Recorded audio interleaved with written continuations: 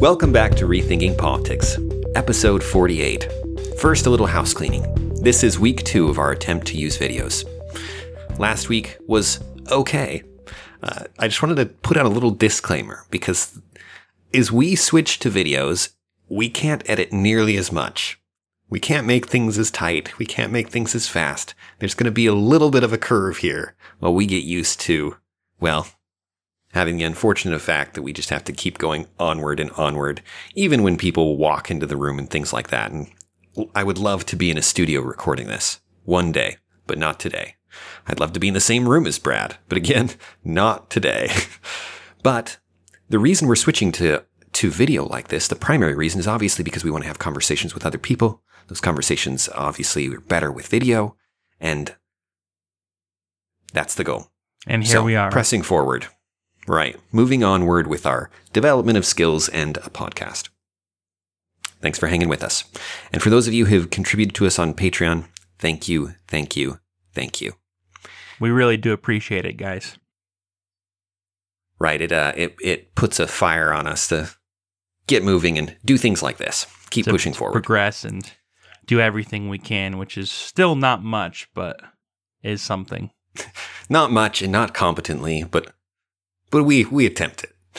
So the other thing is YouTube. I mentioned it last time, if you want to watch the videos, YouTube is the place where they're going to be right now. We're probably going to put them up on other places as well in the near future.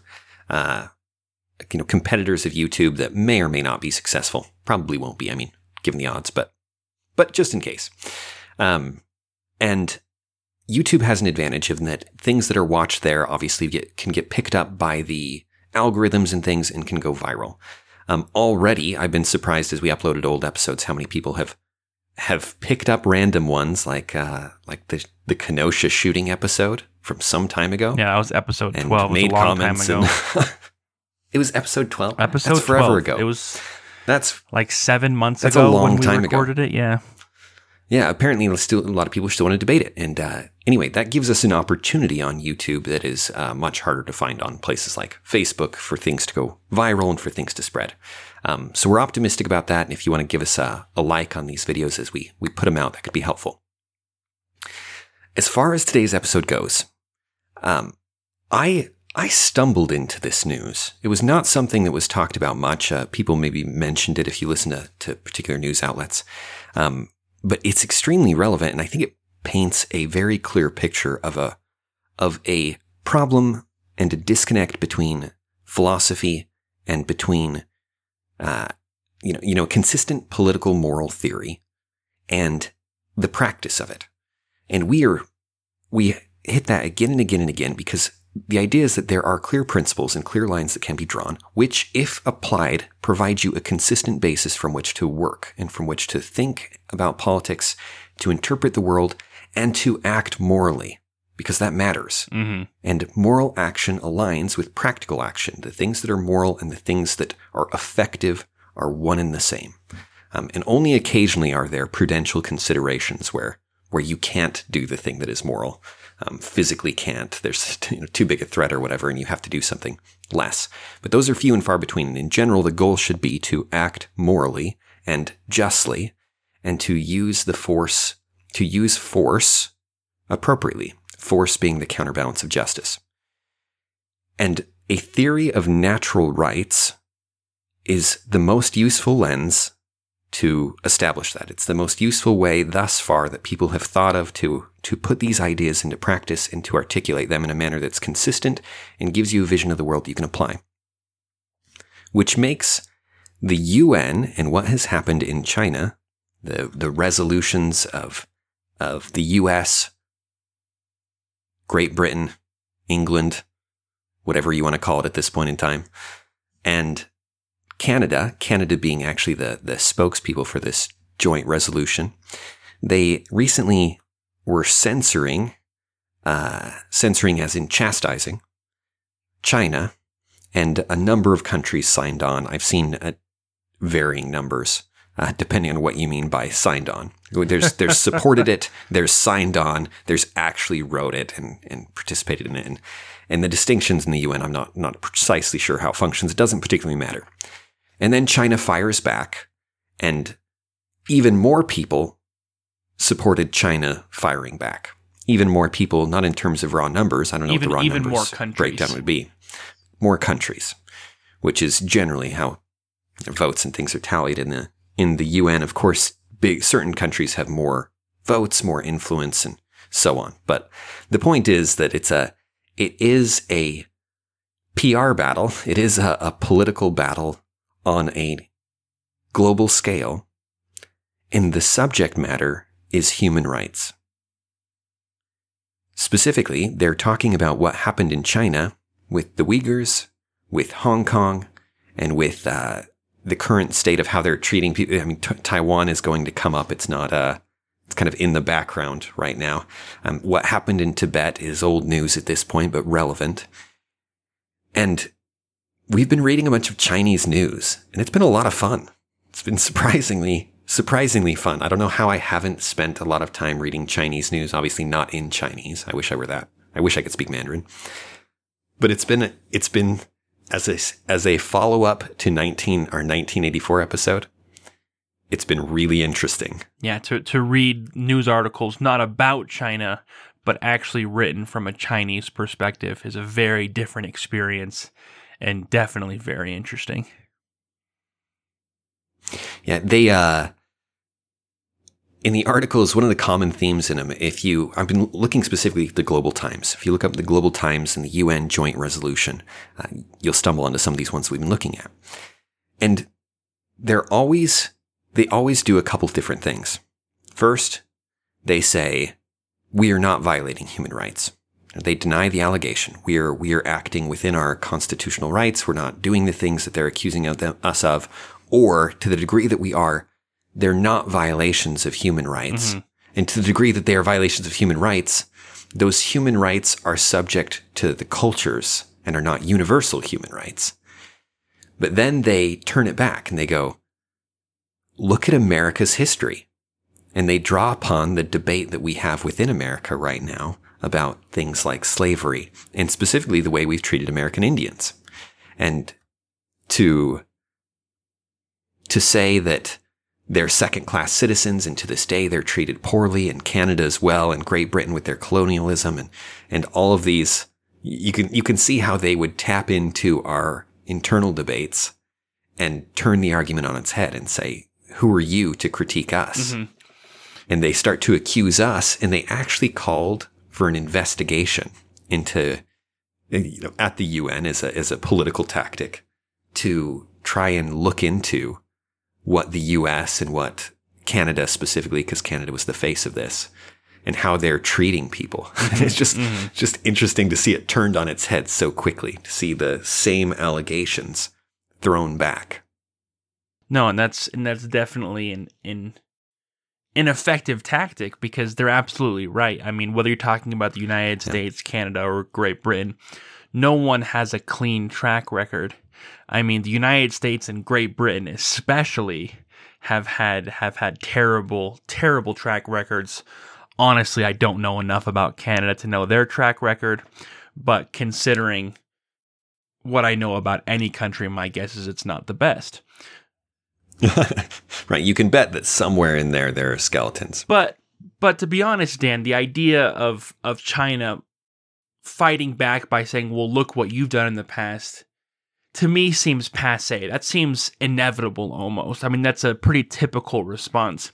What I found fascinating, especially in this Global Times article that you stumbled upon and shared with me, is their discussion of what human rights even means. I want to read this paragraph real quick from this Global Times article. And I don't know if the article was originally written in Chinese and then translated, or if it was originally written in English by a Chinese speaker who's, English is their second language, because you can tell that the wording is a little bit odd, so bear with them. But I'm going to read this quote. The fundamental... in the language... What was that? I was just going to say the language really plays into what we were feeling when we were reading 1984, in part because it's not the normal terms that a native English speaker would use. Mm-hmm. So you'll hear that as he reads the quote. Quote, the fundamental reason, and he's talking about the the reason why this proposal against China, this censoring of China, will be ineffective. I'll continue with the quote. I should have just let it be. Quote, "The fundamental reason is because their definition of human rights is narrow and West-centered, and they have tried outrageously to make their definition universal, which is in stark contrast to the reality of developing countries. This poses a realistic threat and challenge to those countries' order and development pace. Such being the case, it has sparked dissatisfaction and been inevitably resisted by people around the world." And that is fundamentally their main argument in at least this article, which is an editorial from the Global Times, an opinion piece. And it's that the United States has their view of what human rights is, and that's just fine for the United States. But we have a different view of what human rights are, and human rights are not universal. The United States may think they're universal, but they're not. It's just a characteristic of what the West is, and that's fine for the West, but that doesn't mean that it's universal. And this is going to play really well in today's political climate, as ideas like multiculturalism have really taken off. The idea is that you need to respect other people's culture, and that other people's culture is every bit as valid as your culture, which on its surface seems pretty fine. On its surface, respecting other people's culture is something I completely agree with. The problem is when you take that multiculturalism to the next level, which is what's happening here, and which is what almost inevitably happens with multiculturalism, which is to say that all cultures are equal. And it's more than that, though. It's more than that, Dan. It's more than that all cultures are equal. It's that there are no universal principles at all. There's simply different lived experiences on a worldwide basis, that my lived experience is different from your lived experience, that my perspective on human rights is just as valid as your perspective on human rights. And the problem with that is that China can arrest 1 million of the Uyghur population and put them in re-education camps. So we're talking a serious human rights violation. And they say this is what human rights means to us. You know, there was extremism in this area, and so we uprooted the problem. Those were their words in this article. They just simply uprooted the problem. They took care of the problem because there were threats of terrorism and extremism, and in their mind, they're defending human rights, which is fascinating. It really is fascinating, Dan. It is. And that language, I mean, you can get on board with that very easily. You can say, look, this group of people have never integrated. You can approach it from the philosophy, kind of from the Republican perspective of this group isn't integrating. We have to force them to integrate. Or you could say something like, because of the threat to our security that they present, when because of their dangerous ideas and philosophy, kind of free speech is not that important, given that their speech is building extremism and building the kind of people who are going to push back against our society, which is kind of an argument you hear from Democrats in America against certain people. And they take both. They grab onto both, whatever weapon to justify their action is fine for them. And they make an appeal that is very hard for America in any sense to unite against, because we're so split on it and how we apply these ideas in our own country. And they use it in a utilitarian way to say, we're doing this because there is a real problem. And who are you to say we can't solve that problem? And solve the problem at its root. Mm-hmm. Like we could try and chip away at the people, wait for people to actually commit crimes. But that doesn't solve the long-term problem. That doesn't actually address it at its root. We're addressing it at its root. And there's nothing wrong with that. This is a threat to society. We're solving it. And in the face of that argument, I don't think America, in some holistic sense, and in how we practice our political principles and things, can say much at all. Because we do that. We do that. When we talk about human rights as a universal thing, a human right, how critical is that right? To what degree are rights inviolable? Yeah, and the United States has always been very clear on that for a long time, in that if you're a U.S. citizen, then you have certain rights. You have certain human rights. And if you're not a U.S. citizen, then you have certain human rights, but you have less of them. And which means that in the United States' eyes, there are human rights and then there are U.S. citizen rights. You know, if you are a U.S. citizen, then you cannot be incarcerated without some form of due process. If you're not a U.S. citizen, that is no longer the case. You know, I mean, the number of people who have been incarcerated and held for long periods of time is well known.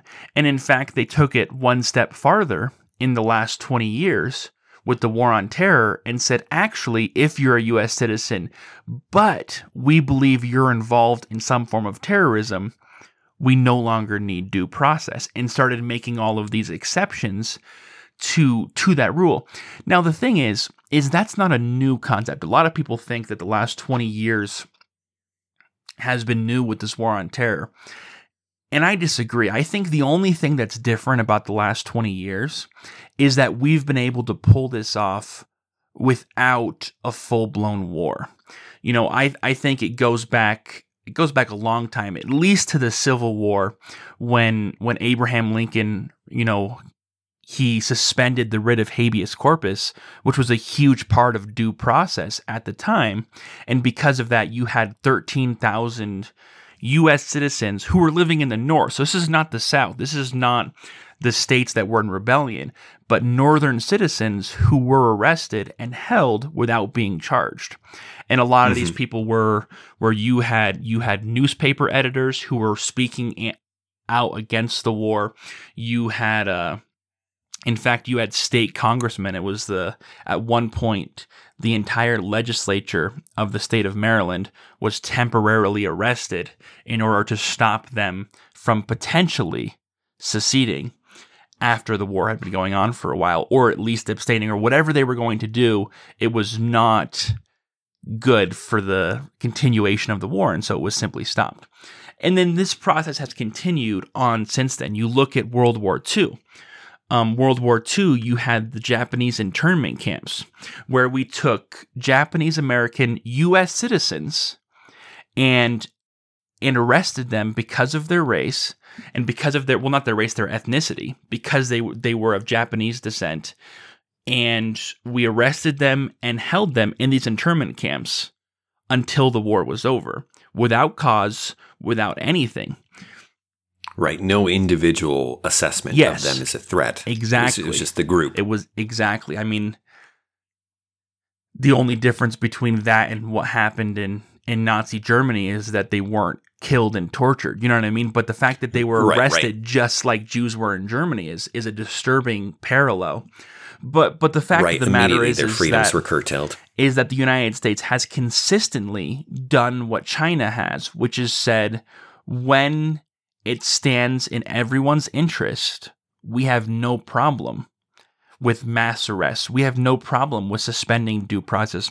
We have no problem with suspending these human rights that we're such a fan of, if the cause is good enough, you know, if it's justified. And it's interesting that China is concerned about terrorism, because that's literally the excuse that the United States has used for the past 20 years in order to suspend people's human rights. I mean, you go back to the scandals with the waterboarding and the torture report that came out that went on for years and years, and it was all in the name of protecting the United States from terrorism. Right. Right. There's some interesting legal history here that really illustrates this. And it's the development of what's called substantive due process. So the idea of due process, which you mentioned, was not, initially it was, did you go through the process or did they bypass the process and just punish you? A street execution with no trial skips the process, right? That has always been something that isn't okay, even though people like Abraham Lincoln suspended it. But the substantive due process is the claim that there are certain processes which in themselves are necessary for justice and in a substantive way. But if you look at Supreme Court cases on this across time, what ends up happening is they end up concluding that these interests, just like the interests of other natural rights, of other rights that are listed in the Constitution, must be balanced with the risk and with threats and with potential good for society and these other things, to where your human rights are not inviolable. They're merely an important factor to consider, and you have to have a good reason to violate them. It puts a bar, yes, but the bar is not that high. It's not that high, as manifest by, well, if you're of Japanese descent, your freedom is completely eliminated during this period of time. You were sent to these camps. I mean, they had some autonomy. This certainly wasn't a German concentration camp, as you said, nor in a number of other examples you could point to. But it was certainly a massive violation of their rights based on their ethnicity, based on a perceived risk that might threaten society. Yeah, and just to clarify from earlier, I wasn't trying to imply that it was the same as the concentration. No, you made it camps. clear it wasn't. It's just that there were some disturbing parallels, but obviously the Japanese internment camps were much more humane, but it doesn't change the fact that it happened. Right, and there was some attempts at remuneration at the end where they tried to, there were lawsuits and things to pay them money to make up for this and things like that. But none of that justified the initial violation. None of that justified saying, yes, you have a right to liberty, but, your liberty could be a threat based on some assessment we've made. Could be a threat, right? This is potential. And we have no details specifically about you other than that you fit into this broad category. And so for the safety of everyone else, so everyone else can feel secure, your freedom is taken. Well, and you can go back to the founding of the United States and the Constitutional Convention and the creation of the United States Constitution. And there were many abolitionists who were there at the time who were very upset about slavery in the United States and wanted to do something about that with this Constitution and proposed that there be either an abolition or some kind of something done to address this. And the reason they didn't is largely because of the representation from those southern states and the understanding that if they didn't protect slavery in those southern states, then the southern states would never agree to a constitution. And they said, okay, we accept that they view things differently, and so we're going to allow that for the greater good. We want this constitution to be formed, and so we're going to explicitly protect slavery for a certain number of years in the Constitution, which is something people have a very hard time with. Looking back at they sure do at this text that is supposed to be this embodiment of freedom, where it explicitly protects the practice of slavery. And that's that same thing you're talking about, Dan, where you're looking at the utilitarian perspective, where these men, as they're where these men, as they're meeting and having this convention and this huge moment in history, deciding that the best thing to do is to compromise. And is to look at the utilitarianism of it and look at the fact that even though they may not agree with slavery, that it's worth protecting temporarily. And I think a lot of people are going to argue both ways on that issue. Uh-huh. But it's worth bringing up. This is something that the U.S. has done from the very beginning. From the very beginning. Right. It's the way that human rights should work, and the way that we would argue human rights work, is that to violate human rights other than in a defensive manner is unjust. Obviously, you can violate the human rights of someone who is doing something unjust. And to violate the rights of someone who isn't is wrong.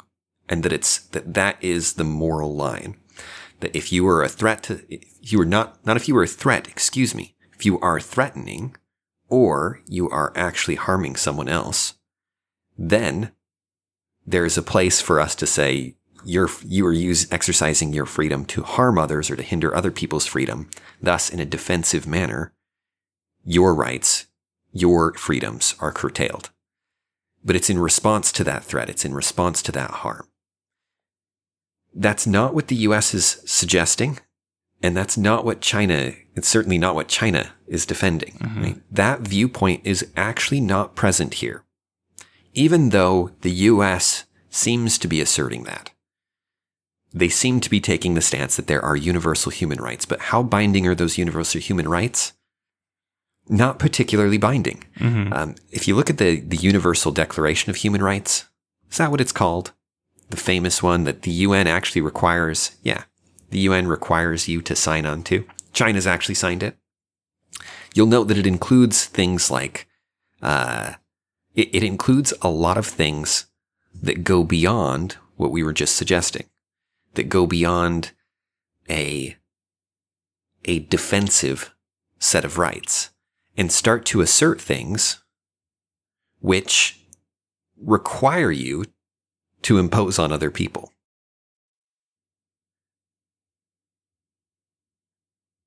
So Dan, to build on what you're saying, I think, because you're saying that the United States is not coming from an argument of China, you're violating human rights and human rights can never be violated, even though that may be what's being said. Really what they're saying is that you don't have a good enough reason to violate human rights, that human rights are one of the many factors that we consider when we consider any action. And you don't have a good enough reason to violate those human rights as part of your consideration. You know, you're incarcerating 1 million Uyghurs in Xinjiang, and there's no reason for it. There have only been minor terrorist outbreaks, and you could have done something else. And the ends in this case did not justify the means. But there could potentially be an end that would justify this mean, but yours is not enough. Right. In the utilitarian balance of things, this action is not actually going to make things better. The action that China's taking is not going to make their country better because it's oppressive in other ways. It's too far. And so it's actually going to do more harm than good. But at the end of the day, it does end up being a utilitarian calculation based on what they think is good for the people. Mm-hmm. The people as a whole, which in this case always excludes the interests of the people who are the problem, the interests of the people who are in the way of what's good for the majority or for most people or for the people in power. Mm-hmm. Well, and in this article and in China's response, what they do argue is in that utilitarian vein that what they are doing is justified because it's going to result in long-term peace for the people. That in the end, there's going to be a net benefit for the Chinese population as a whole because of China's actions. And if they're right, then from a utilitarian perspective, the West has no argument. It has no rebuttal. Because the West has demonstrated time and time again that they feel the same way, that there is times where it's okay to incarcerate large numbers of people. There is time when it's okay to kill people in certain situations, even if they haven't actually used violence or threatened you. You know, there are situations where the West has been willing to do that, and been willing to do that in ways that they haven't, you know, apologized for. You know, a great example of that is once again going back to World War II, because World War II is one of my favorite things to reference because it's one of the least controversial wars the United States has been involved with. You know, if you look at, the Civil War, it's very controversial. You look at like the Vietnam War, and in most cases, like with the Vietnam War or the Korean War, there's at least as many people who are against the war as those who are for it. But you look at World War II, and it's almost unanimously agreed by people today that what we did in the war was necessary, that this was a justified war.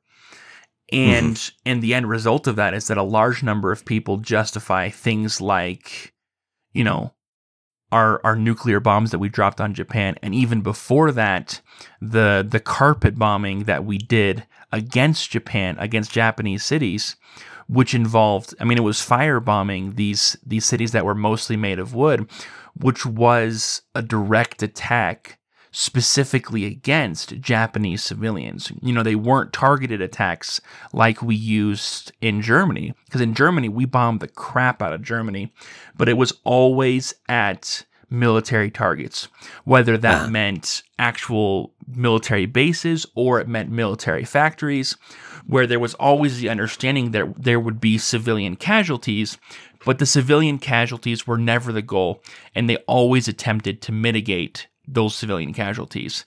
But when we bombed Japan, that wasn't the case. In that case, there were many times when the civilians were the direct targets. Right. We said, how do we get them to surrender? Yeah. Well, we inflict as much pain as possible. How do we do that? Well, let's find the populous areas made of wood and let's light them on fire. Mm-hmm. And it was sick. And you can definitely use a utilitarian perspective, which is what most people who defend those actions use. They say, if we had invaded Japan, we probably would have lost 1 million soldiers.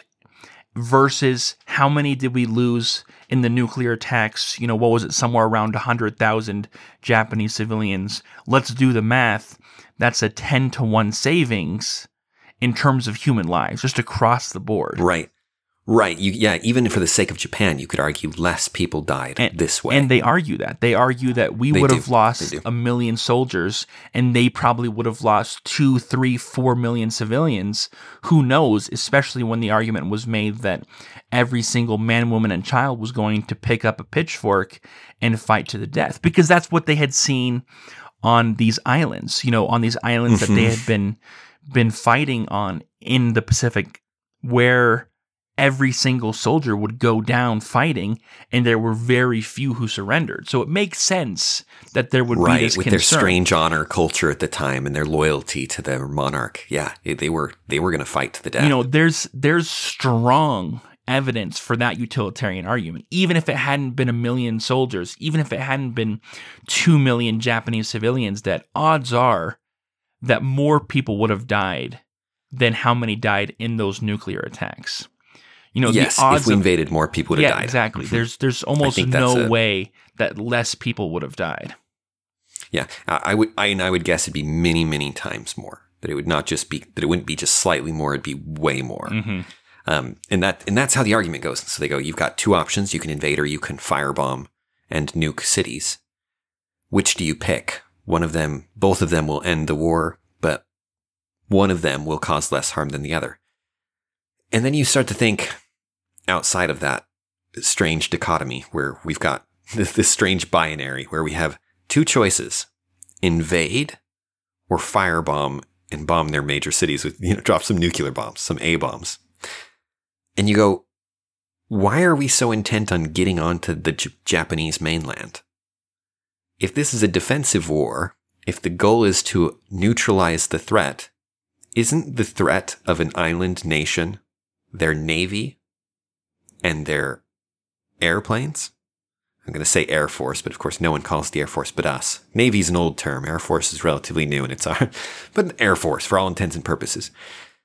If we can fly over their cities at will and drop bombs, their Air Force is gone. If we can blockade their island with our boats, where is their Navy? Oh, it's gone. At that point in the war, they have no Navy. They have no Air Force. It will be decades before they could pose any kind of a threat to the U.S. in terms of actual military might. Nuclear weapons, potential nuclear weapons, which they might have had, we didn't know at the time, set aside.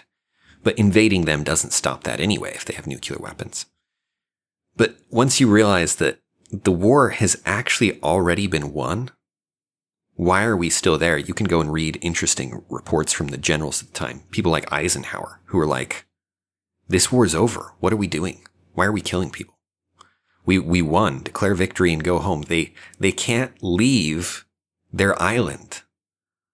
We won. At that point, you really have won the war if your goal is defensive. But we were absolutely committed to not just having them surrender, which there were a lot of indications they were willing to do, but have them surrender unconditionally. And that was what we were pushing for. You can get into the what the generals wrote about it at the time and the actual reports and things from the ground and the politics behind it, why the politicians were determined to get absolute surrender, whereas a lot of the generals were like, this is over. This fight's already over. What do you mean invade? Why are we invading? Why would we drop these bombs? And once you start to see the situation for what it is, that we don't have to choose either of these options, we can go home and we can deploy these forces to go do other things, right? We can send the soldiers home, we can go do other things, and there is no threat here anymore. That really begins to change things. You realize that you're forced to choose between A and B because that's the only way it justifies B. It's the only way it justifies these firebombs. It's the only way you can look back and feel like we made the right call. And just to kind of finish this story, since we're going down it, we end up accepting less than unconditional surrender anyway because public opinion starts to turn, partially because public opinion starts to turn against us. And what we had wanted was for the king to step down, to get rid of the monarchy.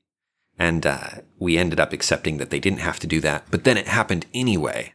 And there was some complex events that happened as the war ended, where we ended up getting what we wanted, but not by forcing it, per se. And anyway, wars are complicated, and they're almost never what they look like, and they are literally never what they're described in several paragraphs in a history book. Well, and Dan, you bring up an excellent point that utilitarianism is very often used in these extreme option A or option B scenarios where you have a dichotomy. You have two choices, and they're very reminiscent of these hypothetical scenarios that are largely based off of the Saw movie franchise, where you're in a room and you have a gun and there's another person in the room and you have two options. Option one is you shoot the other person in the room, and option two is you both get killed, which is obviously disturbing. But it's a mental exercise that's used very often to discuss utilitarianism, because the argument is made that if you don't shoot the other person, then two people die instead of one, including the person that you were going to shoot.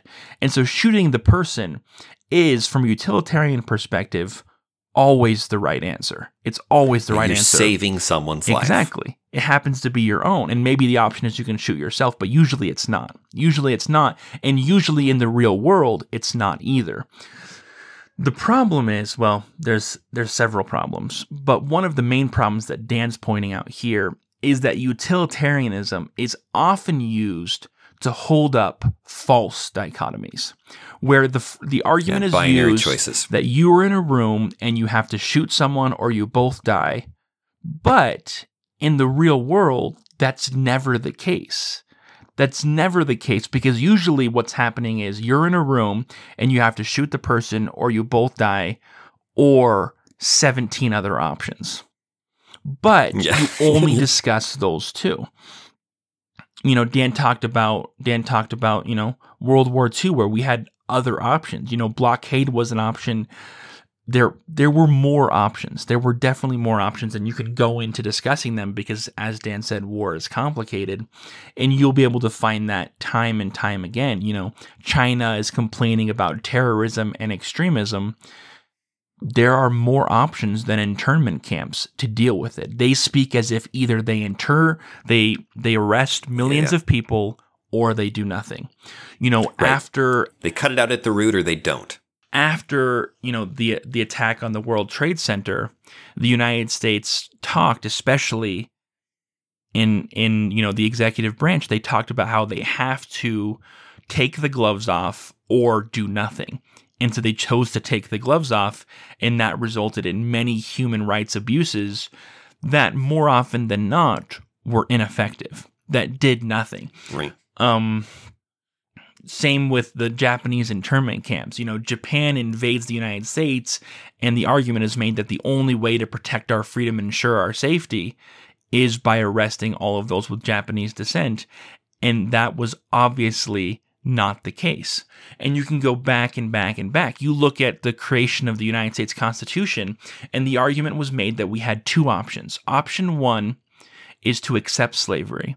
Option two is the entire system falls apart, and we get reconquered by Great Britain. That's what they were afraid of, is that they would never be able to survive without this constitution. And that is just far from the truth. There were many, many options. One of the simplest options would be the North and the South separating then, not during the Civil War, but then in the 1700s, and creating two countries.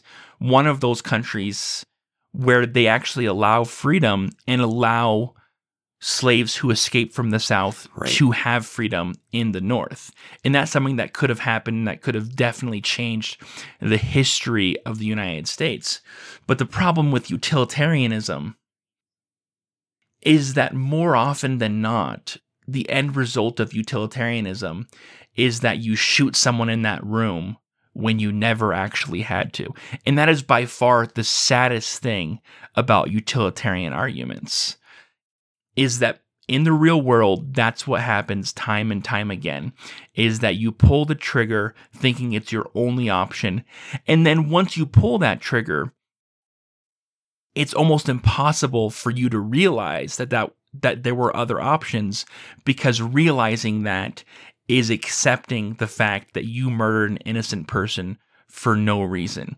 And it's something that no one wants to admit to on a personal scale, and it's something people don't want to admit to on a national scale, which is why we fight so hard for our utilitarian binary perspective. Yes, you're absolutely right that there is some self-deception involved in this, in which we don't want to confront the evils that we have committed. And on an individual level, when you look back at your own past, you often put it into a two-choice kind of thing. You can see the thing that you thought about doing, and you can see the thing that you did. This is one of the problems with studying history in general. People do this all the time, and it's a mistake. It's something, it seems to be natural to us. I know there's a term for it that I can't recall. But the idea is basically this: that once history has happened, once something has happened, you see it as a kind of inevitability. Right? You see it as something which was going to happen. For it to work out the way it did, and to change anything as the case of the Constitution is the perfect example. Do you want to ruin America, or do you want to accept slavery? Is ultimately the kind of two-dimensional way that we view it. And as you said, there are 1,000 other options. There are ways that you can negotiate it. And perhaps if they had held the line, perhaps even the South would have come around. It's just possible. Now, I don't think it's likely or anything. I'm not saying this is what would have happened. But you never know what you are losing by giving up your principles and by doing things that you know that are wrong for the sake of some greater good later that may or may not materialize. You never know. I was talking to my wife one day, and we were in a tough situation. I don't even remember the details of the situation. Something had happened It was probably our fault. And anyway, we were writing an email to somebody, and it was remarkably uncomfortable. And the wording I felt like the wording had to be just right. And I was thinking about, whether or not some things should be said or should be left out. How do there was a strong desire to deceive whoever the recipient was. I don't know how I don't remember the context, but I remember these details so well. But to white lie, to sugarcoat it. To white lie, to sugarcoat it, to leave a few things out to make us less culpable or whatever it may have been. And it occurred to me after we worked at it for a while, and we had it all on paper, and we were fully honest. It occurred to me that anything that has to be said can be said. And there's a way in which anything that should be said, rather, can be said. In that we often look at something, we look at these moments where we can hold the things that we know are true, hold the moral ground that our conscience dictates we should do. And we say, I can't do that because. But so often, if you would look at it and avoid getting this into your mindset of, well, if I do that, then this will happen. You don't know the future. You don't know how things are going to play out. You aren't able to make those kind of calls. You could not say, back when people were deciding to firebomb and drop A-bombs on Japan, that this will result in their surrender. And you could not say that it would be better than the alternatives. What you can say is that there are things that you know to be true. There are certain principles that you hold, which, as you live them, have played out in your life in a way that has led your life to be better, happier, more fulfilling, and for you to be more effective. And that by living those principles here, you are most likely to succeed in the future. These are patterns we see in life, right? These are things, but that which, by living an experience, we conclude that things like honesty of the best policy is a good example of a trite way to say one of these ideas. And in some ways, I've heard it described as an act of faith in some sense in the future. I don't know that I care for that way of framing it, but there is certainly something about, especially since often the evidence that you have is that holding to your principles will bring about the best outcome. That is the evidence in front of you. The temptation, the threat, the fear, often there's fear involved in these compromises, is that if you do that, things won't work out, and that you need to take control. When you're afraid, you want to seize power, you want to exercise that power in the way that can try and guarantee the future in ways that are often ineffective. They're often ineffective. They often don't work. You can't guarantee the future. You should act on those principles and let it play out. It will be better. It will be better. And at the very least, it will be better for you. It'll be better for you and the people you care about if you live according to the dictates of your conscience. If you live the things that you know you should do and the patterns that you've seen that work and that are moral and that are effective in the world. And to discard those in times of emergency is a mistake. It's a mistake and you will regret it, or you will lie to yourself and create some kind of binary like we've been discussing that tries to make you look good, look like you made the decision you had to, when you didn't have to make that decision. And I reject anyone who tells me they had to make that decision, that in the circumstance that was all they could do, and it was contrary to what they believed. I don't believe you. I don't believe you. I've read too many people like Viktor Frankl in A Man's Search for Meaning, who was in a Jewish concentration camp, who watched people better than him make sacrifices and make the right calls and be good in the most disastrous circumstances, and watched what it did for people. There are too many examples. People like Gandhi, people who have taken the moral high ground in life, and it plays out to their favor in one way or another. It plays out to the good in one way or another. You cannot get away with that excuse. I do not accept your justification. I do not accept the binary. I don't think you had to do that. And you can at least walk out of there, assuming the worst situation. You're in a situation where there's the fat man on the railroad. What is the classic, silly, moral? There's a train coming and you can push the guy. Problem? You can push the guy in front of him. The trolley problem. Where you can change tracks to kill 5 people instead of 1. Instead of 1, and then you can complicate it by saying the 1 is someone you know or someone you love. Yeah, and it goes on and on. Right. I don't know what you were talking about with the fat man, but you can stop the trolley that's going to run over 5 people by pushing someone onto the track. Oh, I haven't heard that version. That's a variation on it. This one, obviously, this is even more active than just changing the tracks. There's something. Yeah, there's something. Aggressive. It's more violent. Right. Each of these variations tries to add some kind of nuance to it, but I reject them categorically in that if someone else kills someone, that's on them, and that's not on me. And I won't let that be on me. I'm not going to assume responsibility for someone's death unjustly. Mm-hmm. I refuse to take that responsibility to kill someone like that who doesn't deserve it. And as you said, it's never that simple. The trolley problem is the trolley problem. These Saw-like, I'd never thought of them that way. That's exactly what they are. I've never seen the Saw movies. Neither have I know enough about them. I've had probably 6 conversations that revolve around these scenarios. Yeah, it's fitting. Those things, you do not determine your moral compass by those problems. It's a mistake. And Dan, I want to build on it because you're talking about outcomes. That's exactly what utilitarianism is about. Utilitarianism is about achieving the best possible outcome for the most number of people. We're trying to make things better generally. The utility of it. Right. And that's predicated on outcomes. Utilitarianism relies on your actions resulting in the best outcomes. Because if they don't result in the best outcomes, then they were a complete waste and they weren't living up to utilitarianism. Mm-hmm. Mm-hmm.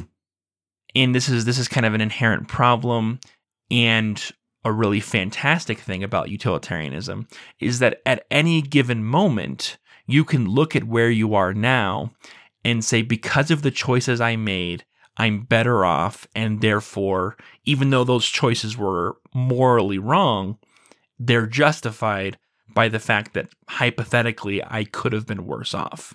You know what I mean? The United States says, because of what we did, and we'll never know for sure, but it's very likely that because of what we did, less people died, and therefore we're justified because of this outcome.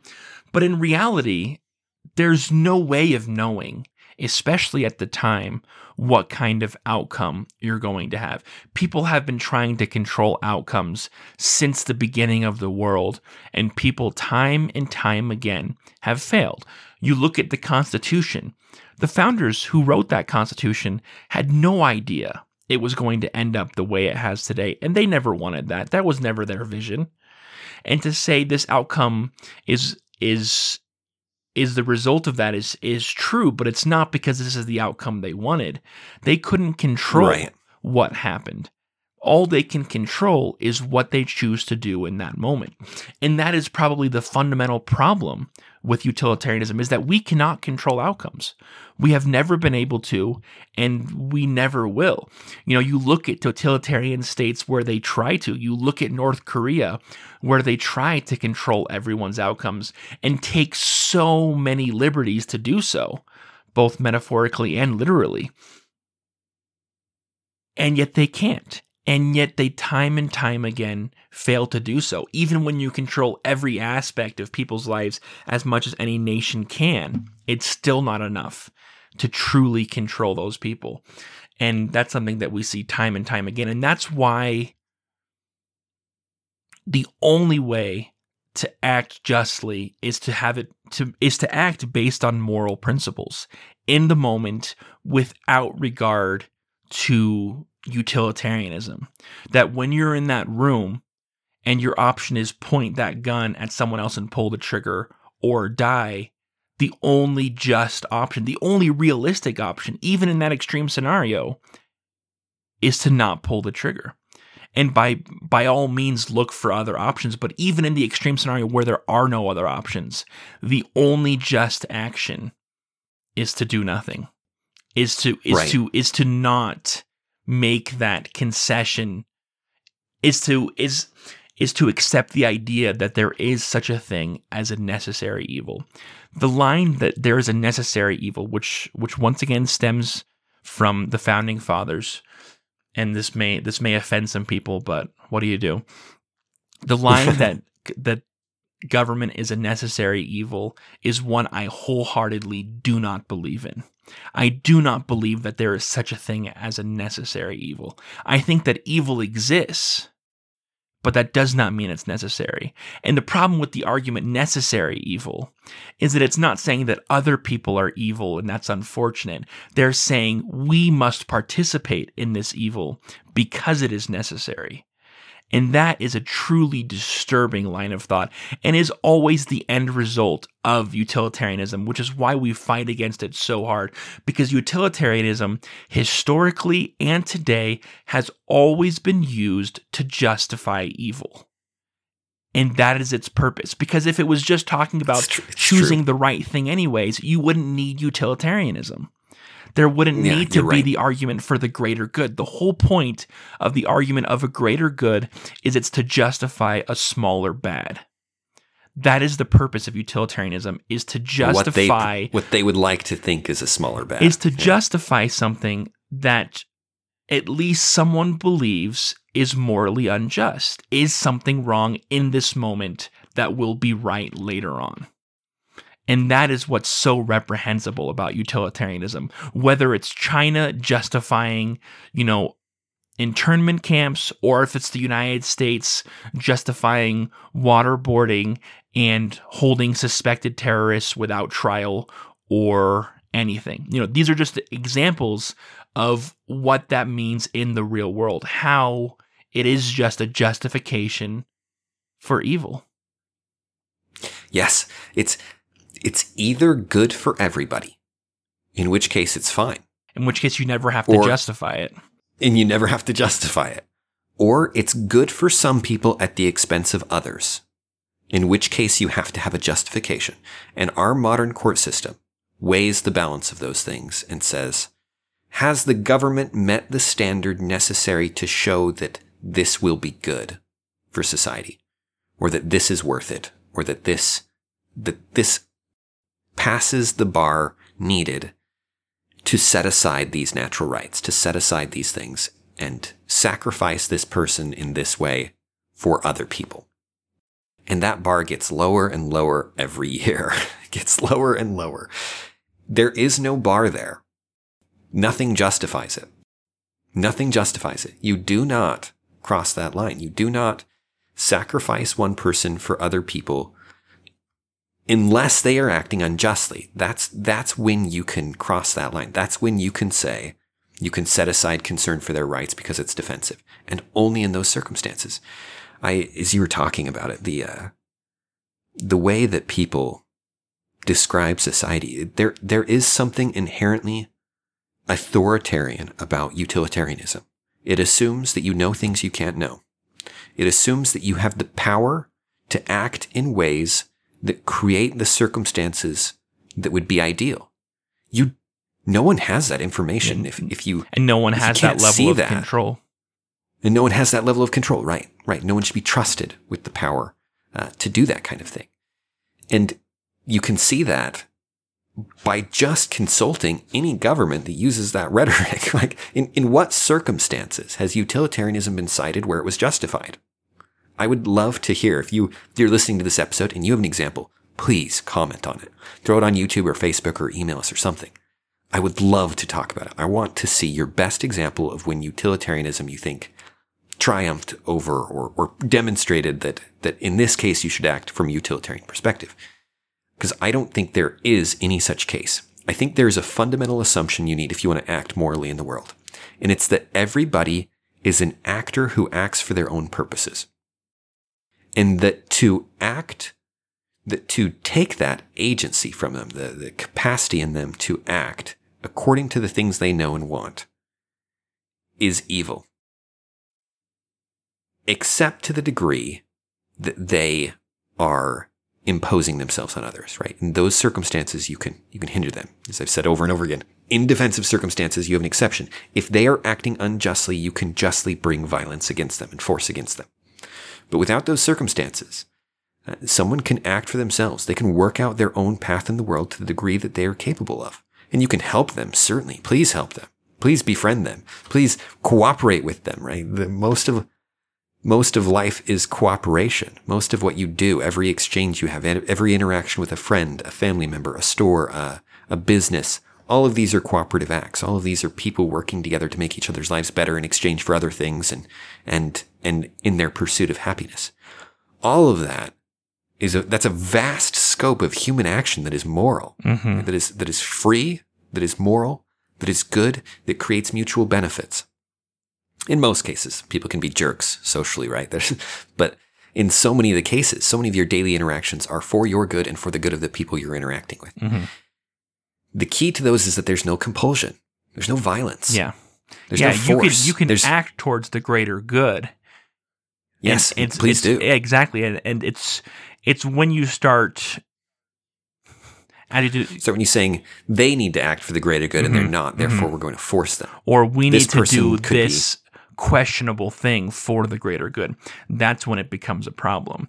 When you say, hey, I'm going to work on getting safe drinking water for communities that don't have it for the greater good, that's not what we're talking about when we're talking about utilitarianism. Right. Because that's not utilitarianism. It's simply seeing someone who's struggling and helping. You know what I mean? Helping people be better and have more things is not utilitarianism. Utilitarianism is about a justification. It's about a balancing act. And there's no balancing act when it comes to safe drinking water. There's just the clear good thing and then the will to act. Right, and we should do that good thing. And everyone can cooperate on that and work that out. I loved what you said about how if you have 100% agreement, there's no need for the violence or coercion at all. And if you don't have 100% agreement, then it's at some people's expense for the benefit of others. And that should be written in big letters in every government book ever, every political theory book, and every because it reveals the lie that through government we cooperate together. Mm-hmm. No, through government we impose. Yeah, through on government people. we force, and that's how it's meant to be. Through government we force people to stop killing. Through government we force people to stop stealing. And that's how it's supposed to be. That's the system. This is an instrument of force that we're using to fight force. The problem is when you take it and apply it to something else. Yes, when a politician, it was Biden recently, starts calling for unity and which he implies some cooperation, I think, what on earth are you talking about? If he would like to start a charity or something, that would be awesome. I'm all for that, right? And the people who support that cause and those things can get behind it, right? But if what he means by unity is we need to get in line to compel some people to do some things for the benefit of others, I'm really confused by the word unity. And I hear this from other people too, the word cooperation being thrown around as if they'll say things like, without a strong, robust political system and with some shared culture and things, we can't cooperate together. What are you talking about? I cooperate with people all day, every day. It's really easy. It's easy because most of the time it's mutually beneficial. And when it's not, I can leave, right? I can go cooperate with someone else. The market is a competition to see who can cooperate with each other best. You want to talk about cooperation? Why are we talking about government, which is, as Brad said, specifically designed to force things? And when it is necessary, it is just, and when it is not necessary, it is evil. And that's a distinction that is very important and is often lost. Yeah, we addressed in the doublethink idea that somewhere in here there has been a serious twist about the purpose of and the tools at the disposal of government. Yeah, and where does that leave us? And language definitely is a factor, and it's something that we see when looking at these articles written from a Chinese perspective, is that because of this translation, it actually helps clarify things. Hearing it spoken of in these different words is refreshing. It's nice. Right. I mean, as China talks, they're right. They're pointing out true hypocrisy in the way the United States and other Western countries view human rights, because we do use them conditionally. We don't use them honestly. And they're absolutely right to point that out, and to point out that they're not that different from us in terms of how we've used it and how they've used it. The real issue here is that they disagree on how to use it. You know what I mean? Their utilitarian calculation is different. It's different, exactly. Yeah. And they're willing to pay more upfront for long-term benefit of completely rooting out this problem. Yeah. They're willing to sacrifice more human lives and human misery right now for the long-term peace, which, like we said, it can be justified by utilitarianism. And so it's nice to look at this, because there is definitely something to be gained from this by looking at this hypocrisy within the United States and saying, what do we truly believe in? Because if it is utilitarianism, then we've got some serious problems. And I think people do need to consider within yourself, what is it that you believe in? Is it truly the greater good? Or is it something else? Is it something else? Are there moral principles that are worth sacrificing outcomes for? Because as Dan said, more often than not, the moral principles will lead you to the better outcomes, but you'll never know that for sure, because you'll never know the outcomes. Yeah. As long as you're focused on outcomes, then there's often a chance for utilitarianism and choosing the temporary evil. But if you believe in moral principles, if you have a moral absolute, then the outcomes no longer matter. And we think that needs to be looked at and needs to be considered on a personal scale and on a national scale. So thank you for sticking with us as we defended moral absolutism. Yes. That seems so extreme, Brad. Moral absolutism. It is Why extreme. Are you an absolutist? It is. That's one of the things in which I disagree with many people who will defend absolute moral principles on. They will say, yes, you need to live these moral principles even though it will cost you. And I think, no, I need to live these moral principles because I want to have a full life. Yeah, in the end, Fullest the moral life I principles can. will benefit you. And that's Yes. something that we've seen historically. Yes, the moral principles are not contrary to my own good and my own fulfillment. They're precisely the means to achieve that fulfillment.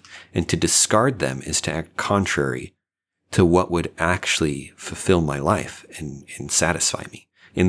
Often in the long run, right? Often what we're looking at is short-term gains sacrificing long-term, right? That is kind of in some ways a fundamental temptation to mankind, a fundamental challenge that you face. Are you willing to put off temporary, fleeting pleasure for long-term satisfaction?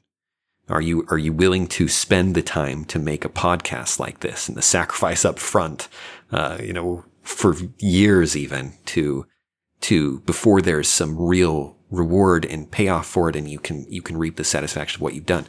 That is a fundamental challenge of mankind, but that's so often, if what we're looking at is the immediate consequences, we will end up sacrificing the long-term consequences. And often even the immediate consequences, because those things are not, to act contrary to our principles is to reject that they are the path to a satisfying life, which I think they are.